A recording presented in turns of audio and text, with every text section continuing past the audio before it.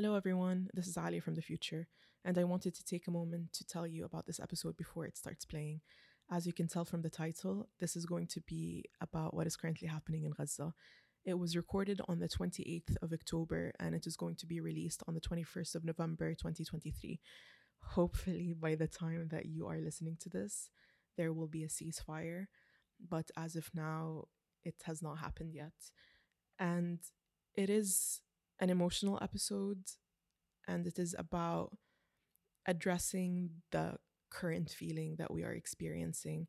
It is an episode in English, and I do apologize for my Arab audience, but it is primarily for Arabs in diaspora because I feel like they are lacking the support system that we are currently having here.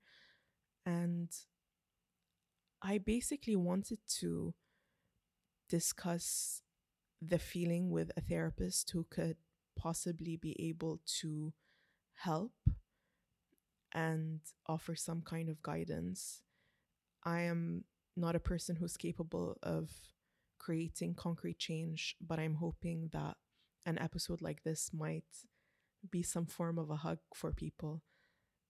And I really, really hope that you guys are doing okay, that you're doing well, and that you are capable of taking care of yourselves in this difficult moment. Unfortunately, I can't say that I am struggling myself. So this episode was also a moment of reflection for myself. There will be no music in this episode or any other episode that is talking about Gaza out of respect for the victims. And I hope this episode can offer you some kind of solace, but I would like to reiterate that it will be an emotional one. And please tread with caution because it might be triggering. I will leave you to it. Thank you for listening and see you soon. ملك، لو عندك شبشب ترميه على مين؟ Ah, what a way to start.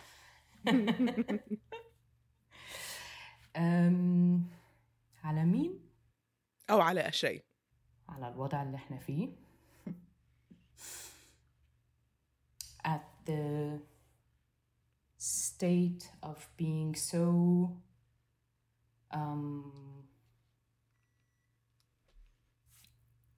confused, disabled,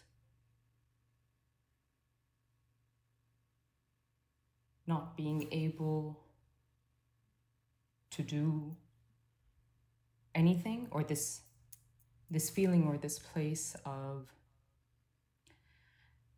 the state of helplessness. This state of helplessness and how this situation has made many people feel as such. And from that comes, these feelings of guilt. Although I really challenge when people say that word guilt, because guilt implies misconduct. And in truth, or from my perspective, it is a deep, deep sorrow for feeling helpless. But the helplessness was done onto people, not a choice. And that is where the ship would go. I'm glad that you chose this one specifically because this is essentially what this series of episodes for Lola Jarti are. I'm not a politician, I'm not a policymaker, I'm not a doctor, I can't go on the ground. But what I can offer is a sense of community for people and to help them understand that there is always something to do and there's always a way to contribute and not feel helpless. But sometimes you just run out of ideas, or I guess that you assume that there's like one, two, three things that any person can do and they stop there.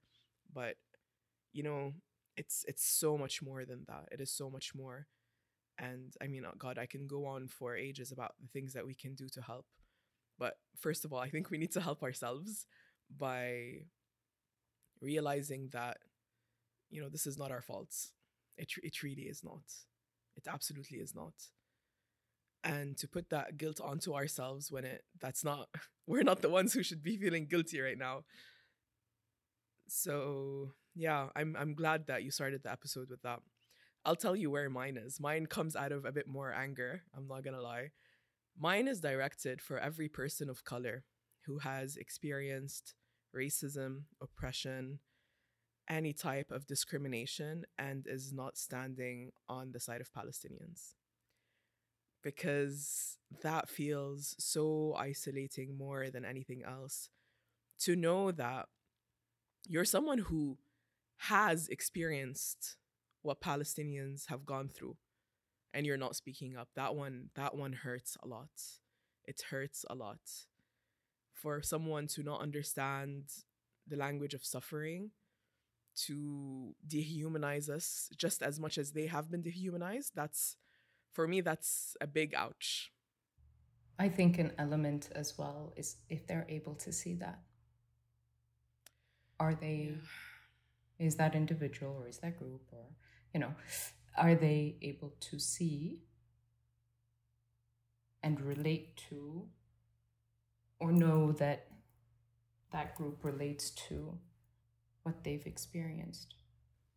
You'd hope so. You'd think so. Because like إنه دحين وصلنا لمرحلة مع the online climate and all of everything that we get online and all of the online activism and all of these things, you'd think that we have created a language or a framework to explain how our societies are functioning.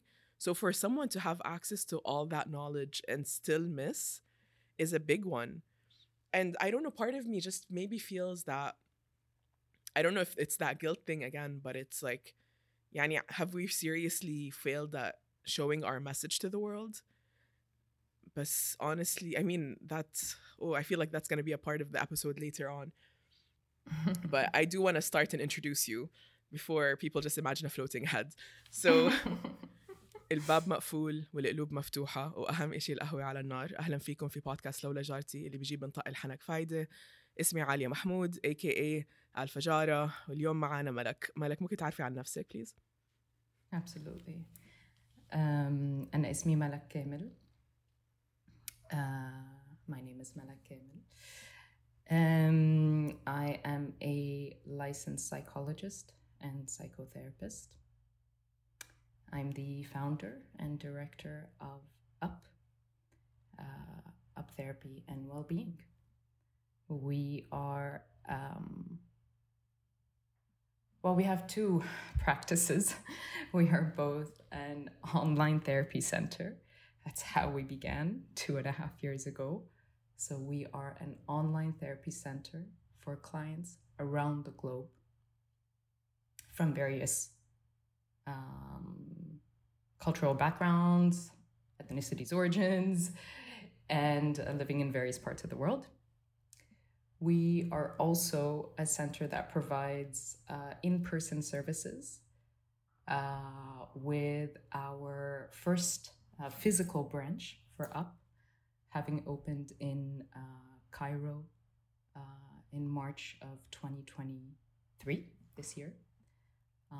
And Up initially began in March of 2021.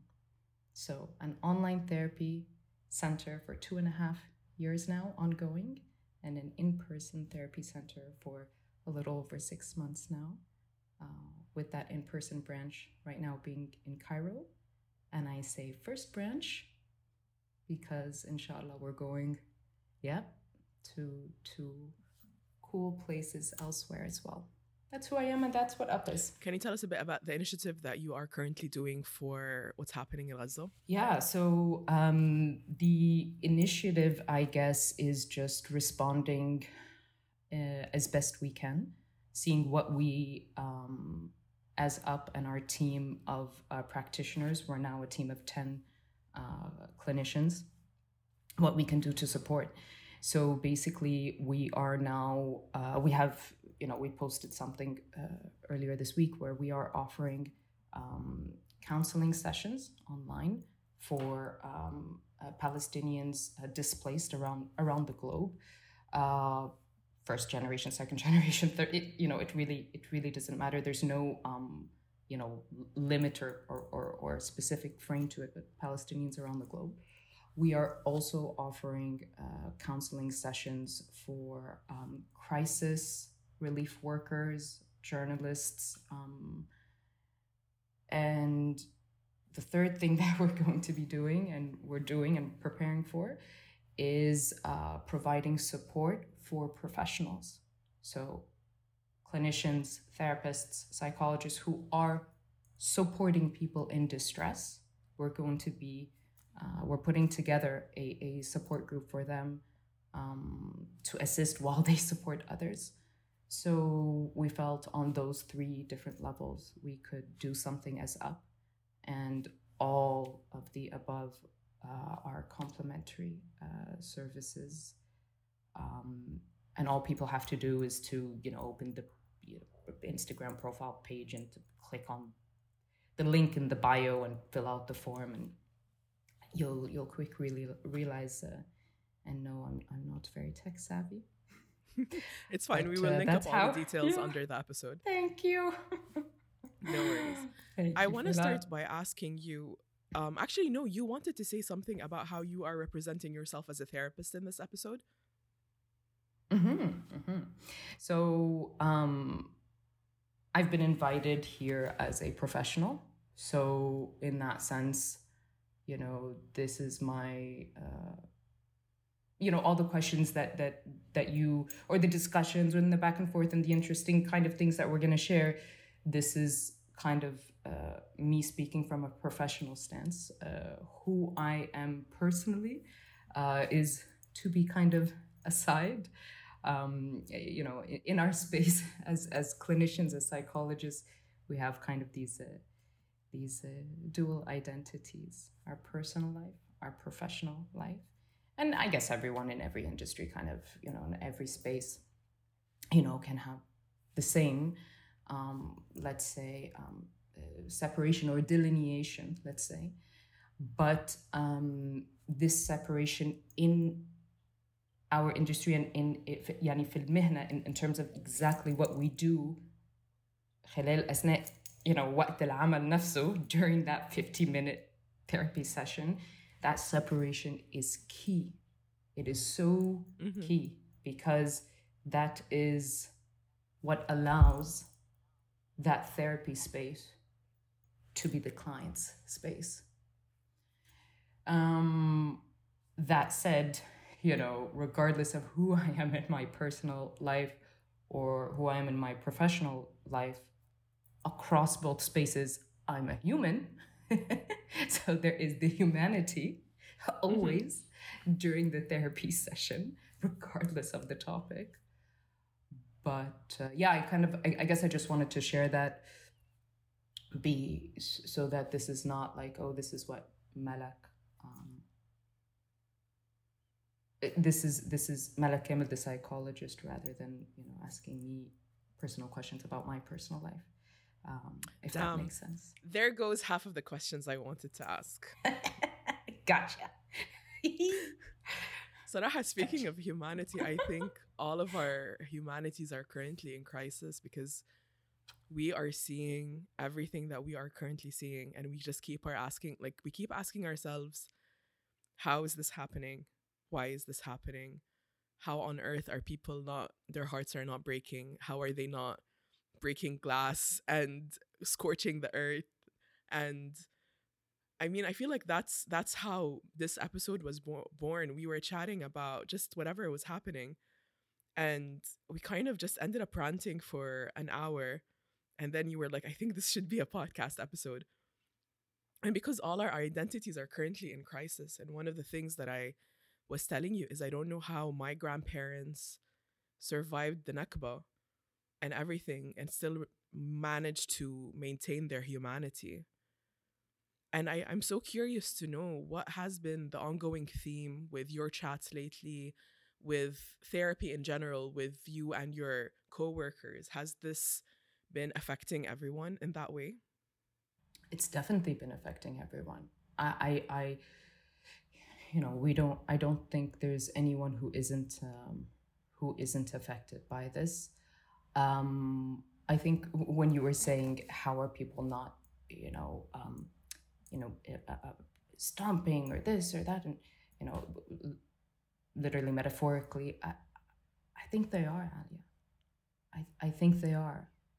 The challenge is that the stomping, the speaking, you know, the pain here from my perspective in terms of what I'm seeing on the ground, or as you know, in the therapy rooms, and just even just speaking with colleagues, is how much louder does it have to be? Why is it not resulting in anything? Not that they're not stomping or speaking, people are, but it's just, and then what?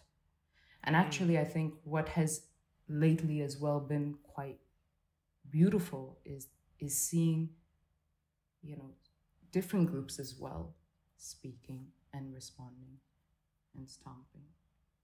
The scariest thing, though, I think, is that okay, and now what? And why isn't You're it right. still? And then it makes us ask, okay, so if all of this still isn't, then what does it mean in terms of who here or what here? What is the deciding factor, or who is the Mm. decision maker? And that Mm. becomes the very, on an existential level, that becomes the question here. It's like, oh no, all of us together, we can do this. Let's go. So we go. Yeah. And it's more. It's more Yeah. people come. Yeah. And it's still. And so then it's like, hold on. What's happening here? This is, I think, what, again, I'm you know, in terms of my therapy practice and you know, the angle that I come in, psychodynamic work, existential work. So a lot of this, you know, is really speaking to me, you know, from the clinical lens, therapeutic approach and style that I bring Mm. into my work, and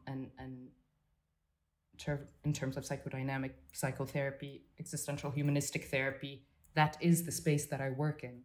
And so perhaps that is why I'm seeing things from that lens and framework. Um, but I recognize that's just one way to see it. It's only my professional perspective, right? Yeah. Let me tell you something that's been really fascinating with my experience. So I've said this before on the show, but I'm ethnically Palestinian. Both sides of my family originally come from Palestine, but my father has a Jordanian passport and my mom has a Saudi passport, and I was born raised here. And my identity as a Palestinian has always been attached to the trauma, and specifically of, even though like when you're born within a culture and you get to experience all its beauty, etc., but I understood what being Palestinian is through seeing the news of the Intifada in 2000. And I was raised with this mentality that as a Palestinian, war is such a normal part of your life. There's a sky above you, there's an earth beneath you, and there's war around you. And that's just how life works. But now I'm 27. And with this specific experience, I started realizing how people have to perform to be considered human, and just kind of looking at the West's point of view of everything that's been happening. And you just really realize that, oh God, like some people don't think that you're a human being. But then I started asking myself is why am I waiting for them? Am I myself taken on that burden? Am I having to humanize myself? Am I not good enough to humanize myself? It's starting, and I feel like that has become an ongoing theme amongst people in this region. Them realizing that who are we waiting for? Who are we waiting to decide for us that we are human beings? And this is, it's starting to feel like a somewhat of an emotional revolution where people are starting to understand that there is this inferiority complex that we have all had in ourselves that needs to be addressed. And I think that there's so much rage and anger that is accompanied with that sentiment that we just need to start addressing, because it's absolutely ridiculous. You know, I can't believe I'm now 27 years old and it took me recently this to start realizing that this is actually something that we need to collectively as Arabs address. First of all, I'll say a couple of things. One, I think as you were speaking, I was thinking of the word validation, almost like Mm. who am I waiting for to validate this, Mm-hmm. this part of, so that's, and then that again kind of brings about perspective. Well, whose perspective or whose lens are we kind of deeming to be more valid or worthy or this or that? And definitely, given my cultural background and my identity, I have had that experience. I am having that experience. But I think more so, and that's undeniable, that's a given, that's not something to hide or be, shy of sharing. But I think what's more interesting truly is how I'm seeing that happen kind of and unfold with everyone I'm communicating with, especially kind of in that therapy space. You said something interesting. You and I just kind of want to go back to it. You said the sky above me, the earth beneath me, and the War around me, as just a fact of life. Yeah, the collective identity, be it Arab, be it Palestinian, be it as just a human, honestly, is fast, and what's happening now is fast. That's for sure. Did I answer your question? No. I kind of, and no. That's what we do that really well, by the way. We do that very well. You were asking me, have I had that experience? And have I been seeing that? Right? I mean, it is a yes or no question, to be fair. But I was hoping more undeniably. For you to kind of... So yes, as I said, undeniably. As well, I added that I'm seeing that kind of happening in with people around me. Yeah. Do you think this is going to... You wanted... So in our previous chat, you used the word Renaissance for Arab identity. What does that mean to you? I really do feel like we are on the brink of a renaissance. And a beautiful one at that. One that is intellectual, one that is artistic, one that is well-spoken, one that is loud, one that is colorful, one that is also warm and empathic, one that is resilient, one that is based on the unity of our collective identity. And I think we are going to really tune into the parts of us that are ready to come alive. The parts of us, what it is that we have to share, our philosophical ideas, our ideologies, our values, our how we're going to be expressing ourselves through art, how we're going to be writing,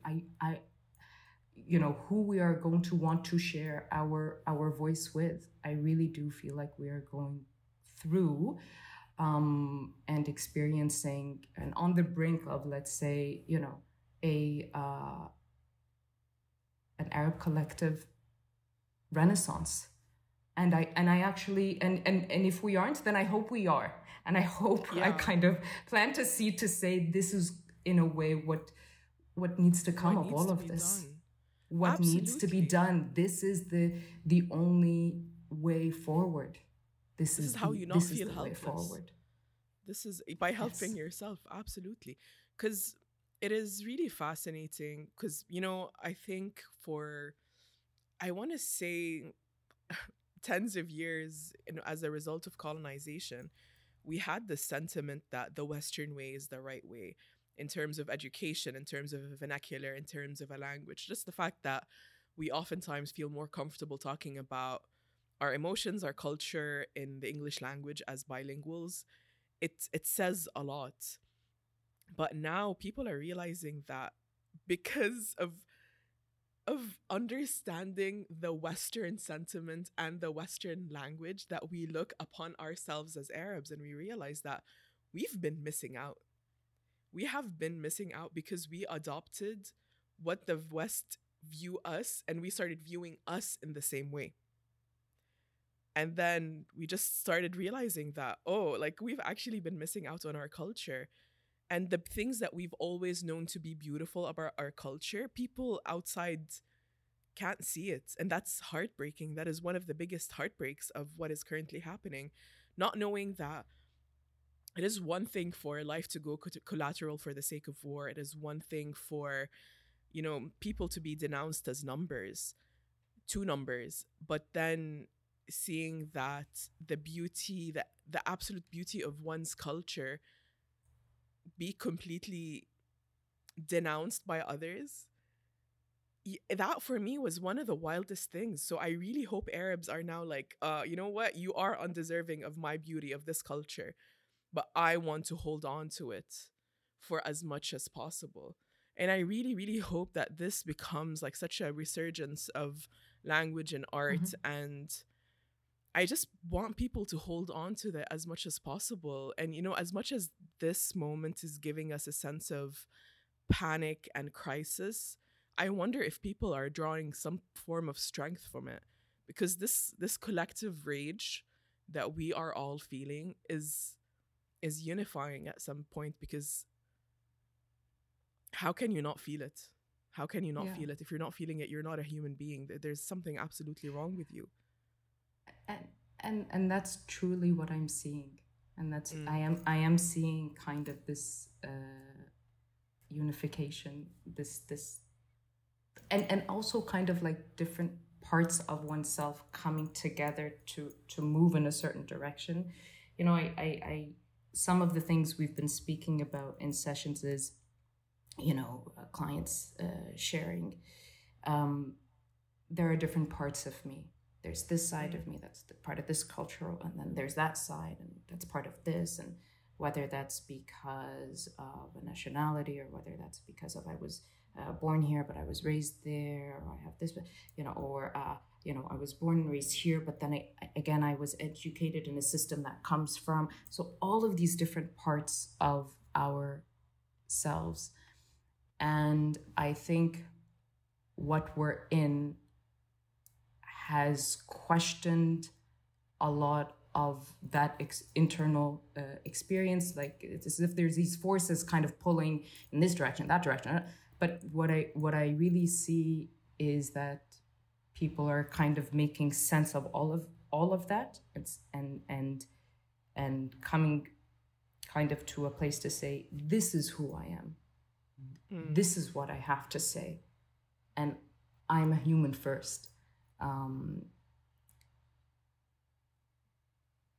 I think as well that more recently, there has been, again, not with all groups, but many Arabs from a younger generation and more recent generations have been privileged to have access to education on, on a grander level, let's say, or a higher level, or I actually don't even want to say grander or higher, but access to education that wasn't provided to them, in certain Arab countries or Arab states. And that is a privilege that many of us have had. And I think many people are really thinking about how to use that quite well, and how to use that effectively, and well. That's what I've seen very much happening around me. That's actually really fascinating that you say this, because again, in like parts of this, I want to call it internalized colonization just for facility reasons. But we kind of started becoming what the West considers as educated. And this has been happening for a long time. The forms of education in the Orient, in the call I don't know I don't want to call it the global South, but outside of modern Western culture was in a different format. And then in the past 200 years, more and more Arabs started adopting a Western structure of education. And we were Mm-hmm. able to perform and outperform and show our side, etc. And it was only when we were able to walk with, or rather mirror, the Western image that we were starting to be humanized.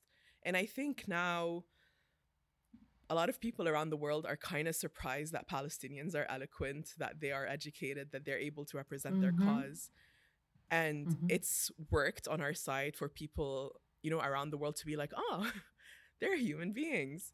They're valid. Their voices are Mm-hmm. valid. But for us as Arabs, we're kind of frustrated that now, like, it took this to humanize us. It took us Mm-hmm. speaking English, using a Western vernacular, using Mm-hmm. academic terms, and being able to, you know, work with American journalists and British journalists for them to just be like, oh, okay, they're human beings.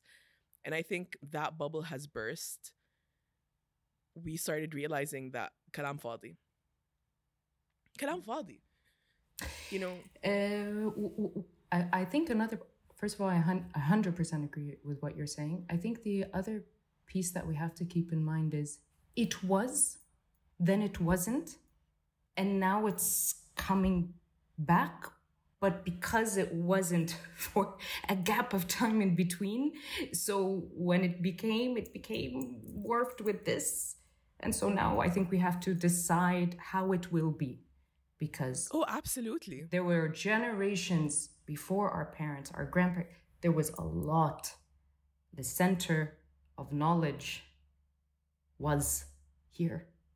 It was, or the strength, people, center is relative, fine. But there was so much strength and knowledge here, generations past.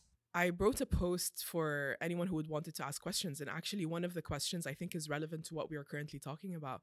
Someone asked, how do you deal with collective gaslighting and how to respond to it? And I think Mm-hmm. this is it. It's, you have to stand firm and know your own history and know your own Mm-hmm. knowledge. And for a while, our only access was to Orientalist knowledge and Orientalist historians who were able to tell us about our own culture. But now we have so much content that are written by Arabs, content written by Arabs, and as well as just a plethora of academic work that is created by Arabs about our own culture. So, if you want to get over the gaslighting, you have to learn as much as you can about your own culture. You have to know what is happening. You have to learn how to have media literacy to be able to sift through all of this information that we are getting that is gaslighting, that is dehumanizing. And I think people are now more and more and more aware of how to read through news articles, just titles that are, I don't know if it's time to like mention about how like sometimes they just use the worst vocabulary to describe Arabs versus Westerners. And to get over the gaslighting is you have to have your own firm identity. You need to know what your history is. Because as soon as you have to rely on somebody else telling you who you are, you're failing.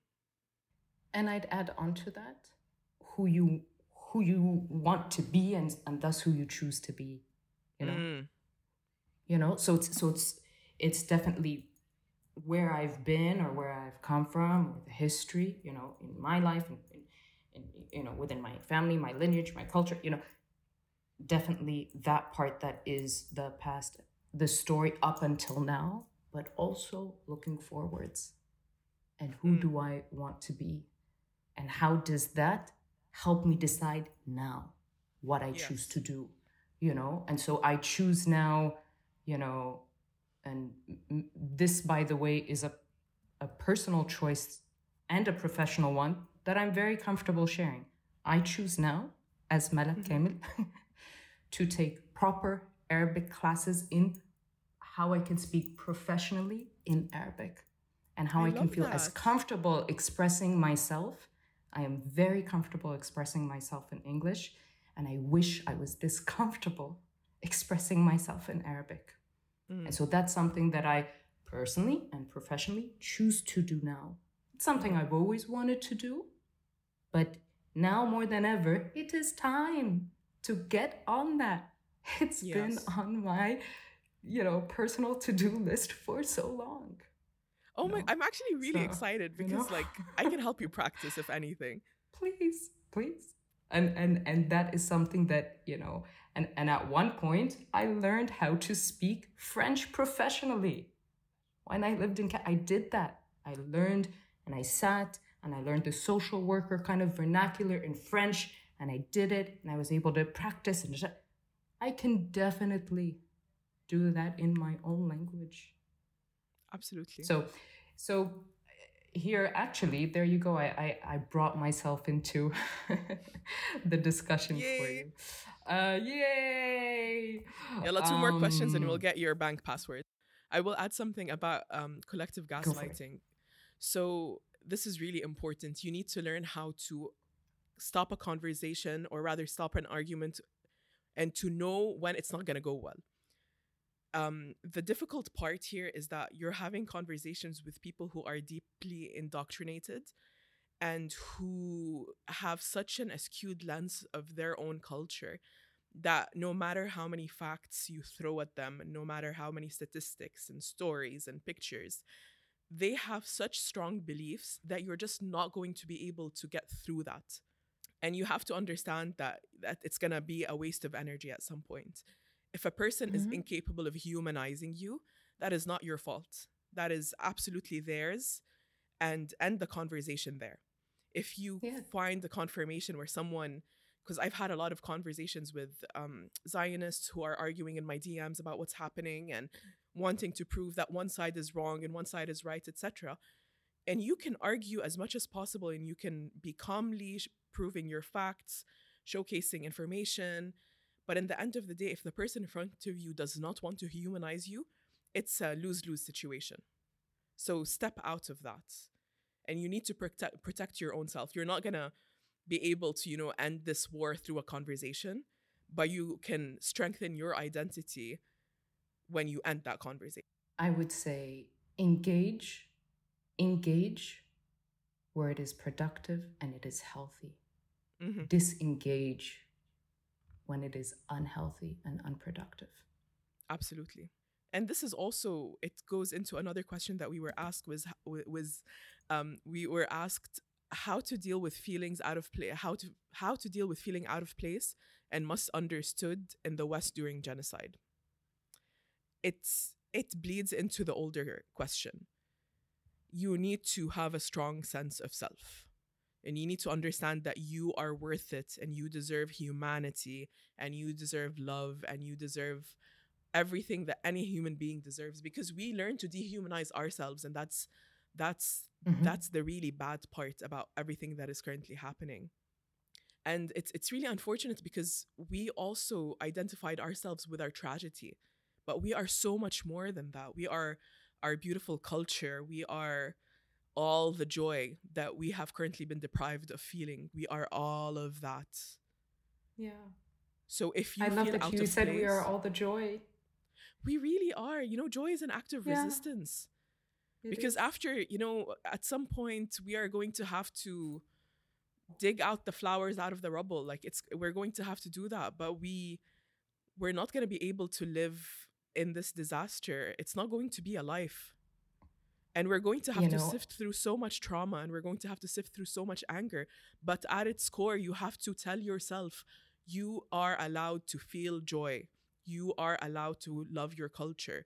You are allowed to be valid. And you have to make that decision for yourself. when you said joy, it made me kind of not reminded me, but it brought kind of to the forefront in my mind and visual imagery how great we are at or how great the we are the Arab collective identity, is at when experiencing pain, still, being kind and making a, sometimes cracking a joke or playing music or just, creating a holding space of joy, even in the midst of grief. So, Absolutely. so yeah, and also, and that's part of one of the coolest things about us, actually. And now with discussion of joy, I feel like I have to counter it and bring in the question of what are we going to do with all of this collective rage that we are feeling? And I've been thinking about this because we're going to have so much rage. We already have a lot of it. We have so much rage and so much energy, and we have been crying for weeks.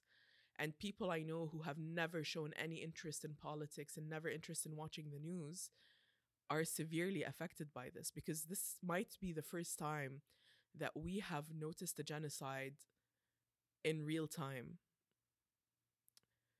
And what are we going to do with all of this anger? How the hell are we going to hold on to our humanity? And this is, I think, the question that everyone wants answered. What the hell are we going to do with all of this anger? If Mm. a client was sitting in front of me and saying, "What do I do with all this anger?" Well, first of all, I would have to, and I would tell them too, that we have to um, acknowledge it, allow it to be, listen to it, hear what it has to say, and decide how we move forward with it. In what direction? Revenge is not a direction. I, that the I guess everyone has the right to do what they wish, but I think really we have to think of, how do I move forward in a way that is healthy and constructive and that aligns with my values and with the values of the, you know, um, world or society or group or home or, specific entourage that I would like to be part of. I think my response right now is a little uh, jumbled by the different kind of tones or as part of the question started one way, then Yeah, went somewhere and then ended with what do I do with this anger. But to be honest with you, that anger is fair and it is valid, and I think it's about really sitting with it and absolutely. allowing it to be so that we can then decide thoughtfully, mindfully where we go rather than acting on impulse, rather than acting on the impulse of that emotion, Hmm. which is the rage, which might then, say, well, rage, revenge, rage,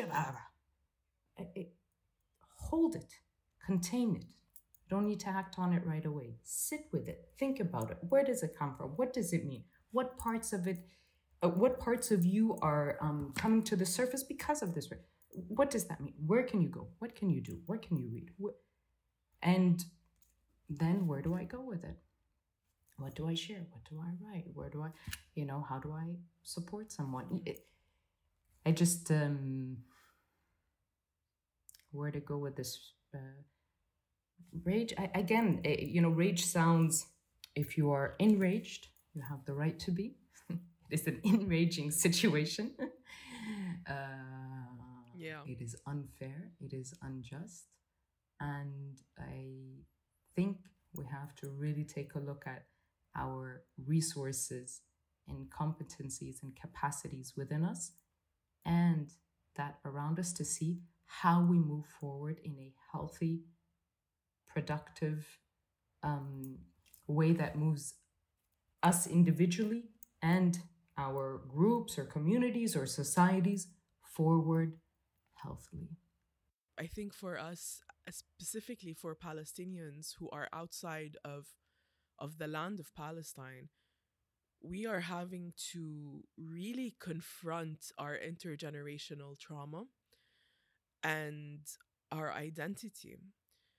And again, like right now in such a privileged position because we we can astaghfirullah al-azim, but we can right now live. And it's really difficult for us to even compare or support or anything because we're not on the ground. We are not experiencing this genocide first hand. And like again, I know as a Palestinian, I'm so lucky and privileged that the only thing I get out of this is an identity crisis. وما أحلاها, you know, Allah يجعلها أكبر المصايب. I'm so grateful that this is my only problem. But this is going to be a problem for the generation who survives this because I doubt, you know, these children who are going to grow up orphaned, they're going to have a guiding voice that teaches them how to break the trauma curse. But for us, people who are currently outside of that, it unfortunately is our responsibility. Because, for example, if I use myself, I have been raised by two generations of people who have experienced PTSD from displacement and war. And that is something that I'm currently like arguing with my dad regularly, who has experienced a massacre firsthand and having to explain to him that we cannot introduce my niece to these visuals. But to him, this was normal. His comment to me was, "What do you mean we can't tell her at this age? That was the age when I was burying bodies." So how the hell do we break this cycle? Mm. As you were speaking, you know, and before you mentioned two generations, I was actually going to say something along of the lines of let's circle it back to something you had said earlier when you mentioned your grandparents and the humanity, Mm, you know. And I was going to mention, and then you mentioned, you know, kind of my two generations, and here I am now having discussions or whatnot with my dad about this. I think again, here we go. If you can, if they are around, if you are able to talk to or discuss or pull from the experiences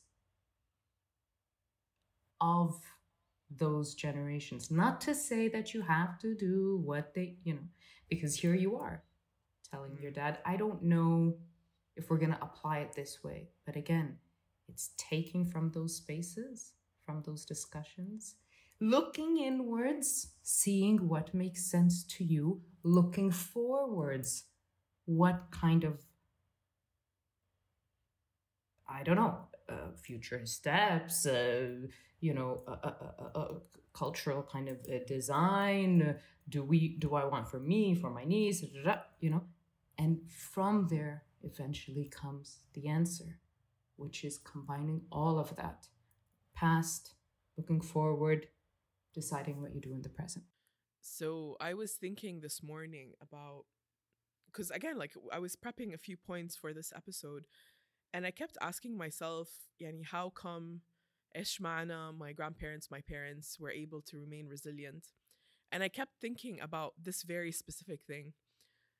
I think my grandparents and my dad were very privileged to have experienced the beauty of Palestine firsthand, that they knew what they were fighting for. It is joy as an act of resistance. My dad like really holds on to the smell of kak that he used to experience walking down Jerusalem and the view of the olive trees from his window, and my grandparents when they used to talk about the beaches of Haifa and the fig trees that was in their backyard, and like having such a solid identity to the beauty of that culture that we continuously remind ourselves what is it that we are remaining strong for. And unfortunately, there are some generation, I mean, ever since their generation, who have not gotten to experience a molecule of that. So now it is our generation's responsibility to resurface this beauty of our culture, because this is exactly what we are fighting for. It is not just a physical land, but it is the culture that continues within a people, even the ones who are displaced. So There you I go. I really hope There people you like go. can draw something from this There you episode. go. Yeah. There you go. There you go as to what to do with that previous word we used, rage. Mm.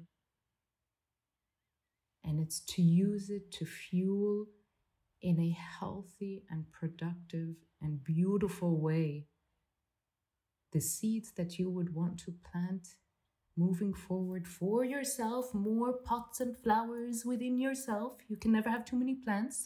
That's a Yeah. personal, opinion of mine. And also in the generations to come. Hmm. And so there you go. And it's not about, again, I want to say the word revenge, not to say that you were thinking, but I mean, it's about, again, kind of going in and what that means for you. And that, the beauty of what you just found right there becomes the impetus to move forward in that direction. And I think you also made a very, very, very, very fair point about your grandparents and your parents' generation, kind of, in what they saw. And so in some ways what they were, not just they saw in their kind of as an image on a photo, old photo somewhere. Maybe that's what you were, or other generation are seeing, but what they actually saw and experienced with their own eyes. And it is definitely, you're absolutely right, very different for a generation that is still kind of, has a cause attached to that, but doesn't have actual kind of experiential uh, or experiential memories in real time, although it is in and of itself a moving and a valuable experience to sit with your grandparents and re-experience those memories through them, as you would with the generations kind of to come. So There's, I yeah. think, one of the things that's really fueling me. I don't want to close my eyes and not see the victims. There's this feeling of I don't want to forget. I don't want to miss a single body. I don't want to miss a single horrific scene, because I need them to be remembered forever. I genuinely need them. This is like, I knew I was going to cry in this episode, but like, I genuinely need them to not be forgotten. You said this last time we chatted.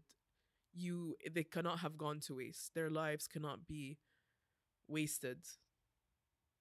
In Their vain. humanity cannot be in vain. Absolutely. That was what I said. Yeah. And Saraha, it's really, I'm like holding on to it in my And core. it will not. How can it be? How can it be forgotten? It cannot be forgotten. Some things move this earth and this world, and they cannot be forgotten. Yes. Individually, socially, globally, on an existential level. And that's what I mean by the social, humanistic, existential experience that we're all having. This will not be something that's forgotten. Everyone has experienced a part in one way of this. And as I I had,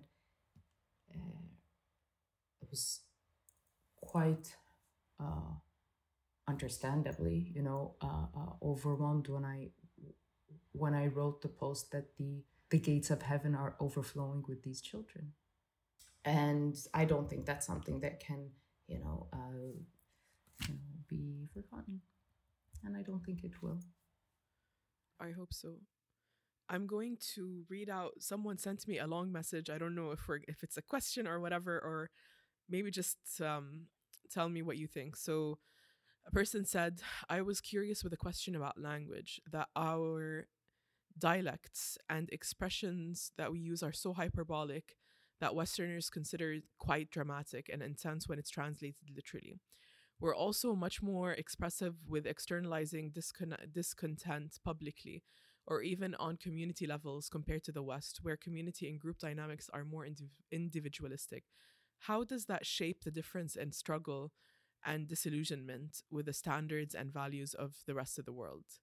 Same person also said, I also was I was also curious what the long-term effects of hyper perception of the chronic problems in our region, because I don't think people before saw them in the same way except through newspapers, radios, and even TVs in the 80s. But we're some of the first generations really just growing up in it. And by virtue of knowing more about these injustices, wait feel more hopeless. Because I've been thinking how my opinions and my understanding have changed so much over time and what that might look like in the long term, especially in the West. In the West, people are much more shielded in these experiences, and so they never learn lessons that others have even talked about like 70, 80 years, for like 70, 80 years. Yeah, I feel like we addressed some of these things in Yeah, passing. I feel like we've addressed a good bunch of these things. Maybe I'll speak to the first part of that question. Um, and then, yeah, I'll speak to the first part of that. And maybe why I'll speak to it is because I was wondering about that as well. Kind of the parts of not just our, but all different cultures and what that means in terms of, expression and self expression and tone or affect, affect, AFFECT, not effect, but affect, and how it has an effect. So I guess both A and E. But kind of tone, affect, and the impact or effect that has. What I will say is that we speak from where we come from and what we know in terms of how to speak, how to have a dialogue, how to share, and I think that that's okay, and that's, we are who we are. What I will say is that, whether that's good for the discussion, appropriate, not appropriate, all that kind of stuff really depends on perspective and lens and where kind of which angle you're sitting on, and where, or kind of where you're seated, and how you're taking a look at it from which angle. So I think that is all relative. But one thing I will say that isn't so relative, that is, from my opinion, kind of more definitive, is that it would be healthy for us to have a range of skill sets in knowing how to communicate, express, engage in dialogue, discourse, speech and debate, chatting. It really depends on what kind of dialogue we're having, or what kind of form of expression, be it written, be it artistic. And if it's art, what kind of art does that mean? If it's written, in what style? I just think that it's healthy for us to have a range of different skills so that we can decide when to use what, where, as it is effective and it serves a purpose for us. But to say, are we too emotional? Are we too this? Or is it helpful? Is it not? It's all relative. It's all different options. It's all relative. But what's healthy? I low-key want to dispute that, though. Dispute what? Tell me. Dispute. Let's go. I genuinely think that Arabs are now feeling the pressure to like perform, to do everything they can to represent their cause to the Western person. And I just want to be like, you know what, man, you don't have to apologize for your language. You don't have to, apologize for being emotional. If anything, that's such a beautiful part of our culture. And if the person in front of you is refusing to empathize, صراحة شوية طز شوية. Because like unfortunately we have to like really represent our cause because this is a matter of life or death. But at its core, like, you know what? If you want to say tuz, I I say think we're tuz. both saying the same thing, I'm but I sorry. think the manner in which Really? Okay. that I'm saying it is probably using the certain tone and style that I have to because I'm, here on a, kind of in a specific space. But again, people are allowed to express Yes. themselves in the way that makes sense to them. They are who they are. But I still would also say, and truly, this is my personal and professional perspective, which is fair, it's just one, doesn't mean much, that I think it's healthy to have various types of skill sets to see what you want to use where, what you could, when, and where. That is my perspective. That said, I don't think there's a need for an apology here. Be who you are, speak in the way that it comes about to you. If it is genuine and if it is, coming about genuinely, there's no need for a performance here. I would never encourage a performance for anyone.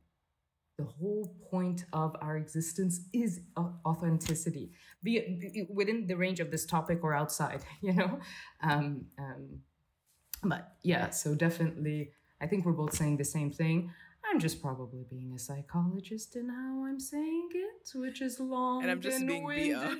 No, you're not being any of that. You're just being yourself. And I'm being the professional me, which is going to say things in long-winded sentences. Because that's what we do best. I think I left the last question to like the one that needed like the long, but here goes nothing. Go for it. Someone asked, how do you overcome survivor's guilt? We've been talking for over an hour, so I really did I choose the know. worst question to end this with. I personally, for me, it's you should never apologize for living. Agreed. Don't let anyone make you feel guilty for surviving to live. Relax. Agreed. That's what these people who did not survive want. Agreed. And that's kind of why I'm saying, what do you or what does this person mean by that? Because people are experiencing survivor's guilt whether they are Palestinian or not. So on some level, in some way. So that's why I'm saying, what is meant here? Are we speaking about the general guilt? What kind of guilt are we talking about? And how is it relevant? And that's probably where, in some ways, this does come full circle, because the start of the podcast was, when I was saying what I'm, let's say, most frustrated with, Henry Shibshabalai or whatever, what I'm most frustrated with or disappointed in is the current state that we're in, where we're feeling torn and, we're feeling this guilt for something there was no choice. What choice? There should be no feelings of guilt for having lived and survived. But we can see in many ways what we choose to do while we live. And it doesn't always have to be posting on social media, and it can be having a healthy, constructive conversation, talking to just being a person, just being supportive to the person right next to you. Or it can be writing something about this. I mean, I think everything that we are doing collectively around the world is so that we live, is so that we survive. And if you have succeeded at that, good. That's the point. That is the point. This is what we want to have. So you have permission to enjoy it. Do not feel guilty, please. I think this is a good moment to ask you. Do you have any closing remarks? Not off the top of my head. Just thank you for having me. And this is I think maybe my closing remark will be to remember that or maybe I'm trying to plant a seed that we are on the brink of a renaissance, of a beautiful collective. Really, the identity here isn't in crisis. It's actually all the pieces are coming together, and it will put together something really, really beautiful. And I truly and genuinely believe that and see that. And maybe that's a choice that I choose to see it that way. And I stand by that choice. And from behind the lens of that choice, I hope to see others who want to use that lens and framework to create something more beautiful than how it was before. And I'm definitely ready to take some Arabic classes so that I can start. Yes. Yes. Absolutely. I'm so Yeah. excited because I really do love Arabic. Absolutely. I will say this. I'm going to reiterate for me, just remember joy is an act of resistance. We have been deprived of our own culture for so long. Someone might as well enjoy it. Someone might as well eat knafe and dabke and flip al and just enjoy your culture to its purest form because this is what we are fighting for. Beauty, life, joy. This is what we are fighting for. Thank you, Malak, for taking a Thank minute in you. this difficult time to talk to me. Thank And for you. everyone who has been listening, I'm sending you all hugs because I know every single person needs it. And I hope you can find any morsel of joy in this difficult time and that you can hold on to your families and just love them and remember how precious every moment is. And just دعاءكم مع أهل غزة. It's so important. And just make sure that their lives have not gone in vain.